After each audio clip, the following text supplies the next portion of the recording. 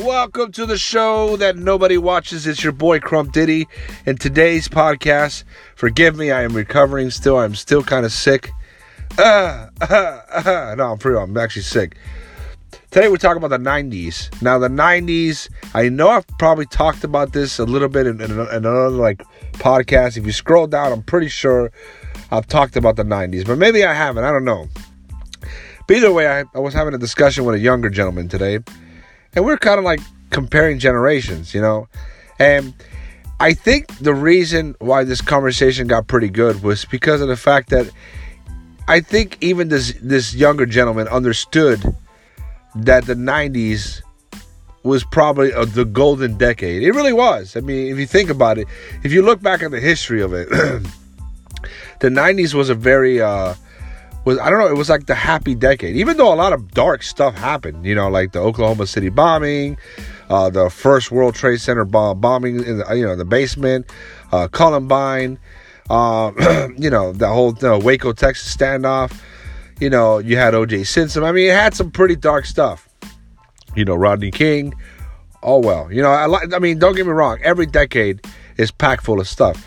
But the 90s, to me, if you take all that dark stuff, stuff aside, just like the younger gentleman said, was the golden era. Because we weren't at war with anybody. And the country was pretty much at peace. A lot of people were making money. I mean, yeah, granted, the early 90s, the very, very early 90s was kind of like coming off of some sort of like depression almost, you know, like the national debt was at the time was considered pretty serious. But eventually they got through that, you know, and towards the mid 90s, economy was doing good. You know, I mean, not to mention we had a lot of great shows. I mean, no one can hands down, nobody can fuck with Saturday morning cartoons from the 90s. We had Spider-Man, we had X-Men, we had Fantastic Four, we had Pokemon, Digimon, Dragon Ball Z. I mean, dude, I could be here for hours. Sailor Moon, Captain Planet. Oh my God. We can be here for hours, dude. I mean, it was just endless amount of Saturday morning cartoons. We had the iconic, Saturday morning. That's where Saturday morning cartoons were at its peak. Because eventually after that, everything kind of just died down. But I mean, we had it all. We had, I think in the early 90s, we still had the Sonic going on. I mean, dude, we had everything. Power Rangers. Come on, bro. Beetleborgs. VR Troopers. Dude, you want to fight? Like, for real. It sounds like you want to fight. It sounds like you want to fight me right now. That's how serious it gets when we talk about Saturday morning cartoons. I mean, we also had the cereal. I mean, cereal pretty much hasn't changed. It's kind of been the same every decade, but we had the Rice Krispie Treats. We had Surge, which they brought that back. Crystal Pepsi, which they brought that back. I mean, if you notice, they started bringing a lot of things back from the 90s because they knew that it's going to make money off of us 90s kids. I mean, I'm an 80s baby, but my childhood was the 90s, And, dude, come on. We had Jinko Jeans. We had the Black Album from Metallica. We had the grunge music.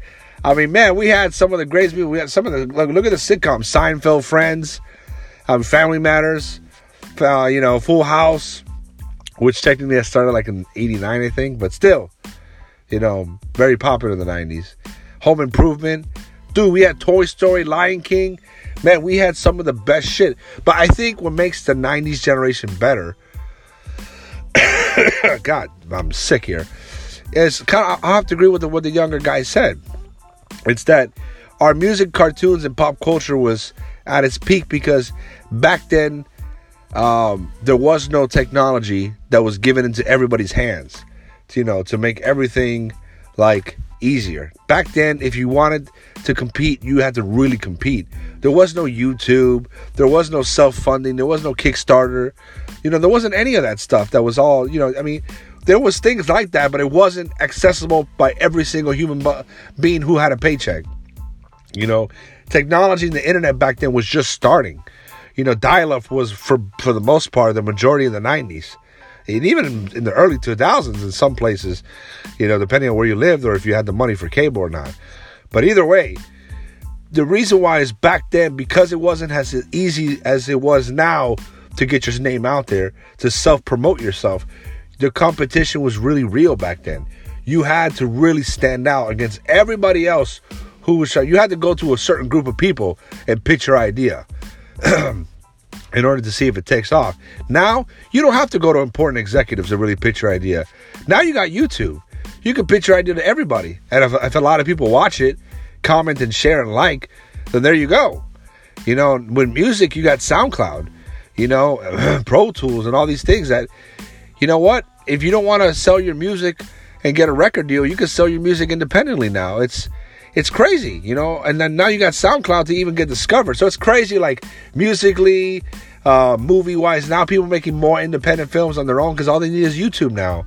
You know, as opposed to back then, you could shoot your film, but then you had to hope that you could find a Sundance festival or some sort of place on television and buy some TV time to play it.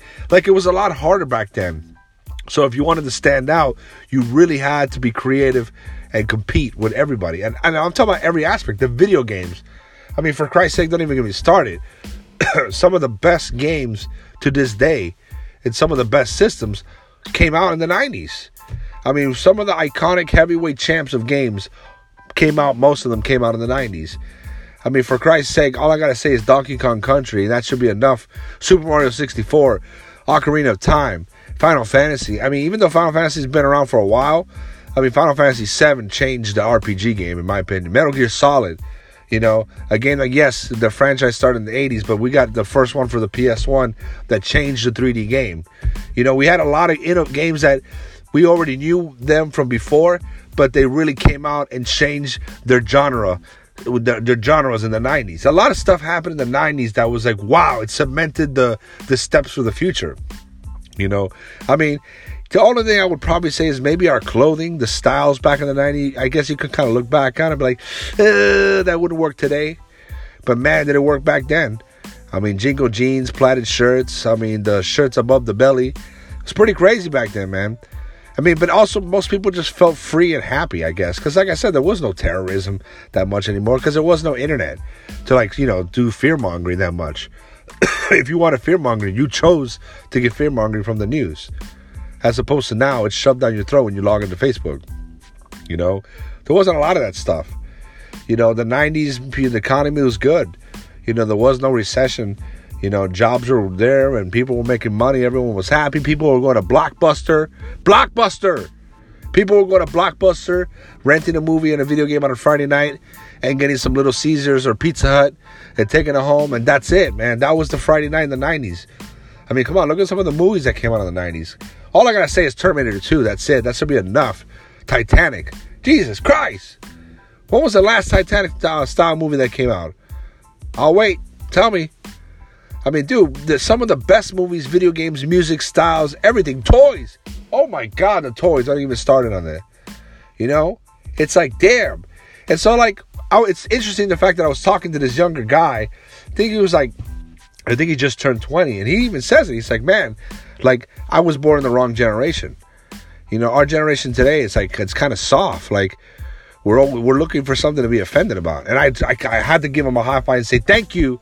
Oh my God, what the hell happened? You know? God damn. I'm still sick. But I'm telling you, man, the 90s, man. I don't know what you guys thought about the 90s, those who were around when it happened.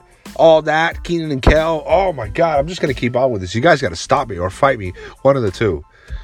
But yeah, he says it. He's like, I was born in the wrong generation. You know, I'm born in the generation of people who get offended easily and eat Tide Pods, you know, and post their whole life is based on what they want you to believe on social media. There was no social media back then. If you liked a girl, you had to go up to her and approach her. There was no, hey, yo, what's up, girl, let me give you a snap. There was none of that.